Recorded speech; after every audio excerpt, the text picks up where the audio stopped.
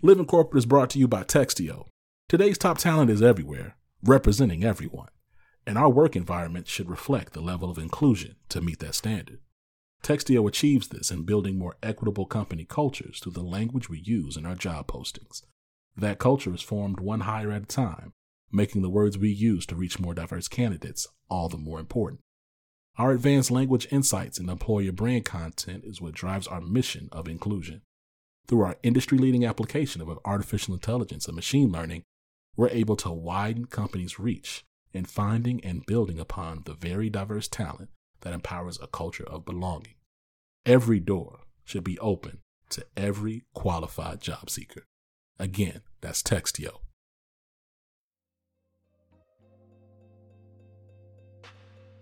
To me, respecting yourself is something that is a lifelong process and is something that you have got to determine for yourself that you're not going to give up on.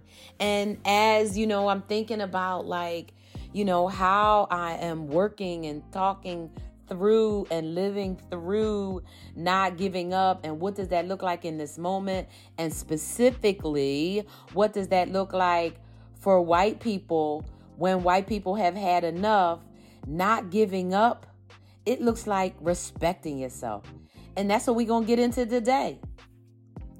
For me, it has always been a matter of respect. It's been a matter of respect. And first and foremost, you have to respect yourself.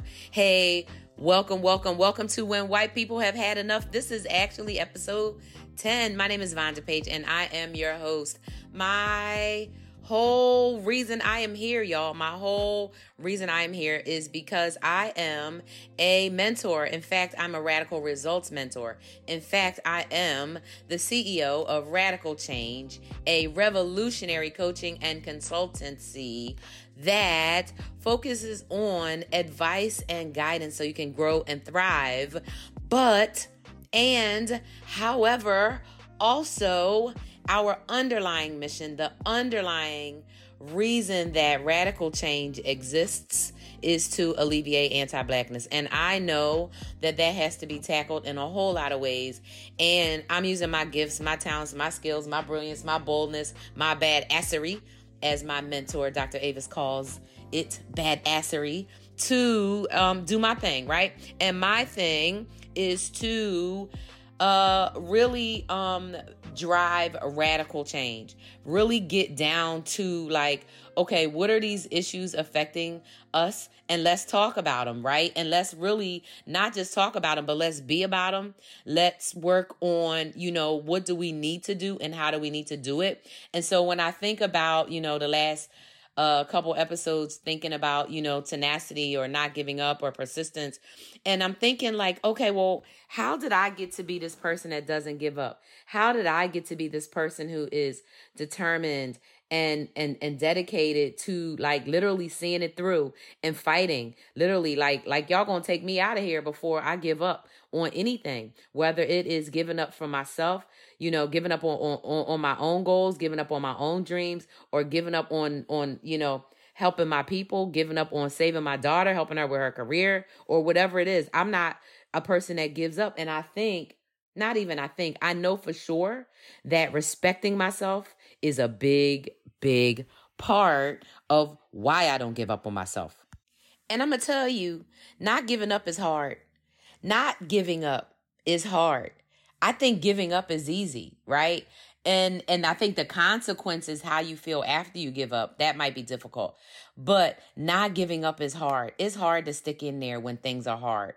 And, when I think about my life and all of the challenges that I've made it through, all of the violence. So first and foremost, right, I'm a 53-year-old Black woman. I grew up in Philadelphia. I grew up in an abusive household, physically, emotionally, psychologically. I grew up in America. So that means I grew up conditioned to believe that there's something wrong with Black people, that there's something wrong with me, the way I talk, the way I walk. And so my family was a very white-centered family. Even though my family is Black, my family wanted to be as white as possible, to fly under the radar, to not make people mad, to skip and grin as much as possible without having to skip and grin in front of white people and just, suck it up. And so when I think about the adults that I grew up around who had, good jobs, white collar jobs, knowledge worker type jobs, jobs in medicine, accounting, finance, things like that, right? And having jobs working in public works like, for the city, the state, or the federal government, and having good jobs and wearing suits every day and seeming to, kind of like today, right? 40 years later, seeming to say, okay, well, I get to go home and live my life in the suburbs. My life is no different than white people. Well, no, that's not true, because if your life was no different, you would be getting paid the same. If your life was no different, you'd be able to move into any neighborhood. If your life was no different, your neighborhood would look just like the white people's neighborhood. If your life was no different, then you'd have black grocery stores and black pharmacies and, black construction and black insurance and all these other companies, right, within neighborhoods and communities like you have in white communities. And so, right, we know that, the life of living and growing up while black and growing up while white are two different things. We know that those experiences, whether you are poor or not, whether you are disabled or not, whether you are queer or not, makes a difference in terms of if you grow up black versus if you grow up anything else in this country. And I'm going to put it out there. It's not even just black and white. It's the adjacency to whiteness. It's the complicity to whiteness.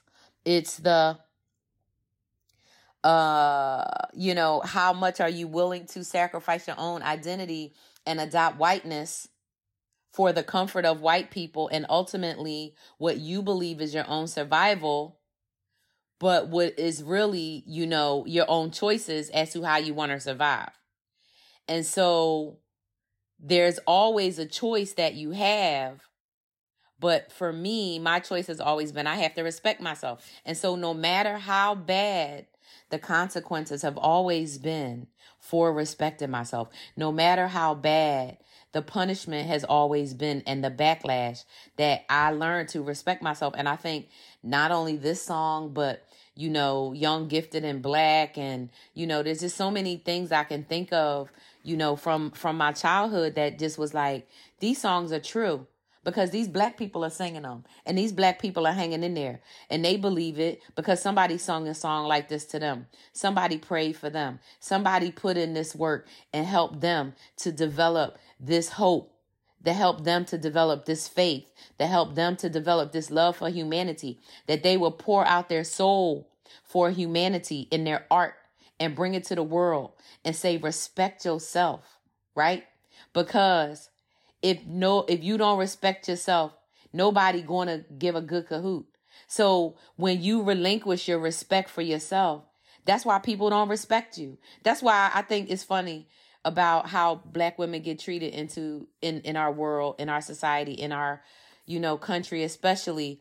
Black women get treated like garbage. And black women get treated like garbage, I think, on one hand, because we respect ourselves and because people know that, black women respect ourselves. And so they try to come up with all these narratives about why black women don't respect themselves. And they come up with these names and tropes, the welfare queen, the hoochie mama, the hood rat, all this and all that, blah, blah, blah. That's because black women respect ourselves. We respect ourselves enough that we're going to be who we are and we're going to deal with it.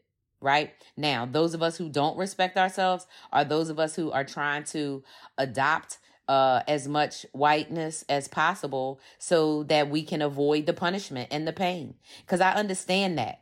Now, I never did it for myself because the other pain was too worse for me, because the cognitive dissonance was too much for me because I'm a highly intellectual individual. For those of you who are listening to me for the first time, I grew up in Philadelphia and I started reading the newspaper at age 5. The Philadelphia Inquirer, the New York Times, the Chicago Sun-Times, the Chicago Tribune, the Wall Street Journal, the New York Times only on Sunday, but the Bulletin and the Inquirer, Philadelphia Bulletin, Inquirer every day. The Daily News was not considered a newspaper as far as my grandfather was concerned. And I did the puzzles, and I had to read the A, B, and C section. Sports section, I didn't, that really wasn't the section that I needed to read because we watched sports on the weekend, like live sports. And so I didn't read that sports section in the newspaper. What I read was international news, national news, local news, crime, weather, business, and commentary and opinion, so that I could learn the difference between commentary and opinion, and news. And so I say all that to say that I built a very deep intellectual capacity at a very early age, which is probably, maybe it's unfamiliar to people. Maybe it's unfamiliar to people knowing Black women with similar experiences as I, but I can tell you as a 53-year-old Black woman who knows plenty of Black women in their 30s, 40s, 50s, and 60s, and 70s that are balling, that are badass, brilliant, bold Black women doing the damn thing, that have all kind of degrees. I mean, I have a master's degree, and I know so many people that I call doctor now. I'm like, I love it. I'm like, I love it, right? It's not making me want to go and get a PhD because I don't feel like doing all that reading. I want to talk, and I want to share with people, right, the messages that are going to really support how we make a better world. And so, when I think about respect, and I think about this song, and I think about Aretha's song, and I think about all of, the messages around respect that I got at an early age, even though I wasn't being respected in my house. I saw Black human beings being not respected by police. I've seen the most egregious things happen in person. I've seen horrible beatings of people in my own family beat other people. I've seen, weapons. I mean, I've seen horrible, horrible violence, right?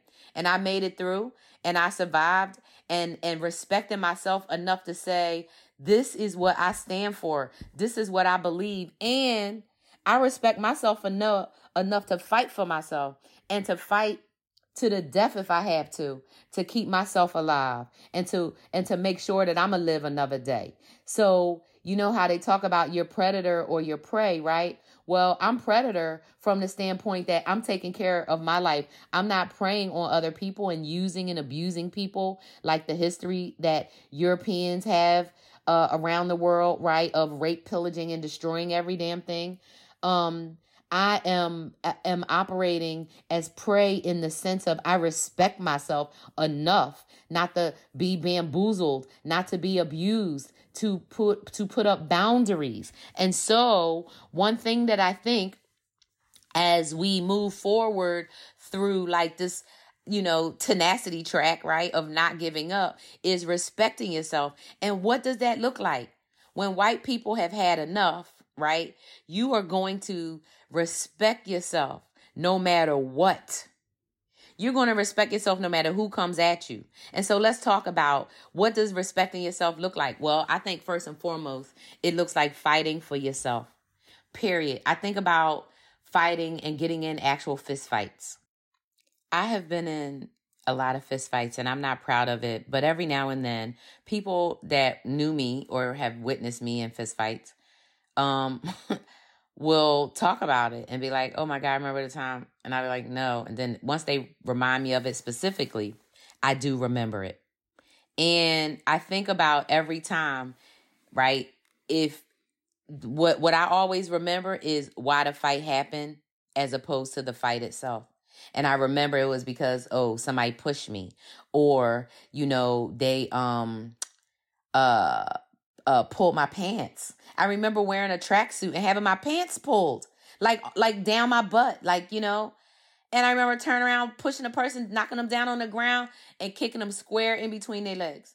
Like with a 2-piece. Because you gonna pull my pants down? What the hell? I've seen other people get their pants pulled down and they just pull them back up and keep on walking. No, ma'am. No, sir. You are not going to disrespect me and not get something added. I think about there's Delroy Lindo did a interview years ago with somebody, a newscaster or some commentator or person, and the person was asking him about saying the N-word. And he said, who said you can't use it? Who said you can't say it? Who said that you can't say the N-word? Okay, you can say what you want to say, but the consequences are going to vary depending on who you say it around. So the same person that thought they could pull my pants down without me, fighting them, right?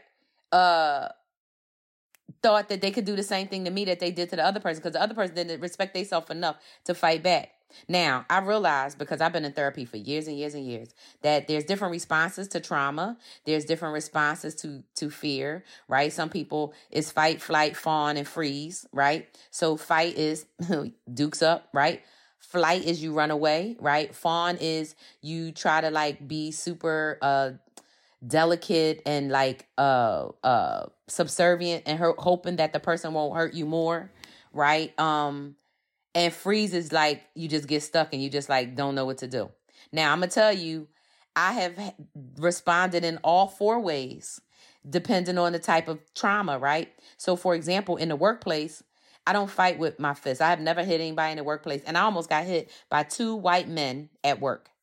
That's a story for another day. But I've never hit anybody at work. I put my arms up to defend myself because somebody came at me. But I've never had to fight and been in a physical altercation at work, even though I knew I was about to get hit a couple times and choked. However, I know what it's like to freeze, right? Is when you are so stunned and you're so shocked that all you can do is just stand there or sit there or lie there or be there and just try to exist in the space. Okay? And that happens to a lot of people because they haven't been taught, right, how to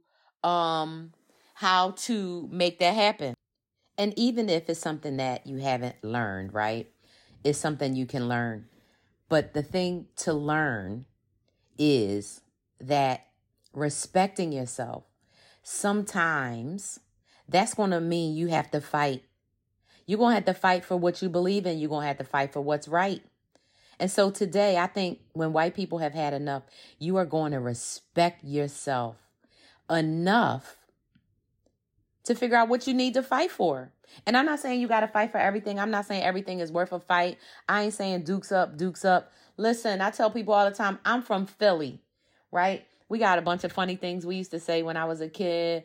My name is Millie. I'm from Philly, right? My name is Bess, right? Don't take no mess, right? Because it's a fighting kind of a thing, right? I mean, Declaration of Independence, even though, we know who it was for and all of that. But the history and the culture of Philly is a fighting town. The culture of Philly is a freedom town, right? Not saying that it actually plays itself out like that, but that's the culture. That's the way it is. And so, I joke with one of my internet friends. We'd be like, Rocky is real, right?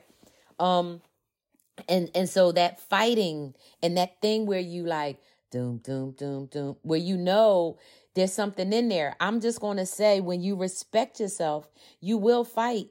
And fighting, I'm talking about fighting for being determined. I'm talking about fighting to not give up. I'm talking about fighting for what you believe is right. But I think first and foremost, right, is fighting for who you want to be. Who do you want to be? Do you want to be the person that gets bossed around by everybody, that doesn't have any boundaries, that has to hold in your pain, that has to hold in your power, that has to, only operate on privilege and only use that privilege to disadvantage people because people have black skin and because you hate your life and you hate your world? That's how you want other people to be? No. Respect yourself enough to love and care about yourself so much that you want to live in peace and you want to live in harmony and joy. And so to live in peace and harmony and joy, if you ask me what I think it takes 3 things. First and foremost, I think it takes stepping into the fight. I think it takes stepping into the fight. I think respecting yourself takes stepping into the fight. And I think stepping into the fight is three things. I think stepping into the fight is stepping in the fight to fight for who you want to be. Fight for who you want to be and what that actually looks like. If you are out here saying you are a good person, you are not racist. You do not hate black people. You do not believe that black people are beneath you. You do not believe that, children should be forced to have children and give birth if they don't want to. You can fight, right, for your beliefs from the standpoint of not having to put dukes up with anyone. That fighting for what you believe in and fighting for yourself, it starts with that look. And I told you about that before. And I really believe strongly, y'all, that the way to do it, the way to do any of this work is three things. Number one, you do this work personally. So when you're examining who you want to be, you got to look deep down internally, personally into who you are and ask yourself personal and deep questions. You need to do that privately, meaning don't involve other people in your processing, right? Because you never know, first and foremost, what work they've done. And secondly, you have to understand that the way we treat each other, the way that we interact with each other, it's all based on how we feel about ourselves. So when people respond to us, they're not responding based on us. They're responding based on how they feel about themselves. It's funny, right? I think about all the time people asking me, how do I feel and how do I, how can I respond and act so nice, or how can I be pleasant, or how can I this? It's because I care about myself. I love myself. I don't need to stress myself out by being mad about stuff that is not important. Now, if somebody hurts me physically, financially, I'm coming at them with the anger and the justification of my righteous indignation, right? If you coming at me, emotionally, you can't really do anything to me because I have boundaries set up and I'm in spaces now where I'm not going to allow people to emotionally harm me. And psychologically, it goes together. I'm not in psychologically harmful spaces. And when I recognize those harmful spaces, I get out. So that's one of the reasons that I'm very careful about my social media interaction and how I choose to engage. And one of the reasons I'm excited to bring on a full-time, social media manager in the fall, because then I don't have to worry about it at all. And I can just continue to thrive in such a way that, will be amazing, because my social media manager will be the moderator of all the nonsense. That way I can only engage with the people who I want to engage with, right? So think about the power there. But that is, right, me respecting myself, right? That is me fighting for myself, fighting to maintain the boundaries that I've decided that I'm going to put up, right? The boundaries that I have decided are important. And for me, fighting is good for the soul. And fighting is about respect for me, respect for how I want to live, respect for my environment, respect for my circle, and respect for the world, right? And so my advice today for white people, when you have had enough, you're going to respect yourself. You are going to not give up in respecting yourself. And that might mean fighting. Fighting's good for your soul. It's made me who I am. For sure. And I only fight for the good. I only fight for the right. I only fight when it's necessary, right? But by any means necessary, I'm going to fight for my freedom. Because as Assata Shakur said, right, it is our duty to fight for our freedom, and it is our duty to win. We have nothing to lose but our chains. And so, white people, when you have had enough, you're going to fight for your freedom, and you're going to lose your chains, and you're going to realize that we are bound in the same chains. We bound up. You just don't realize it because of the conditioning, because how we've all been conditioned, what we've all been bred to believe. It's all the same.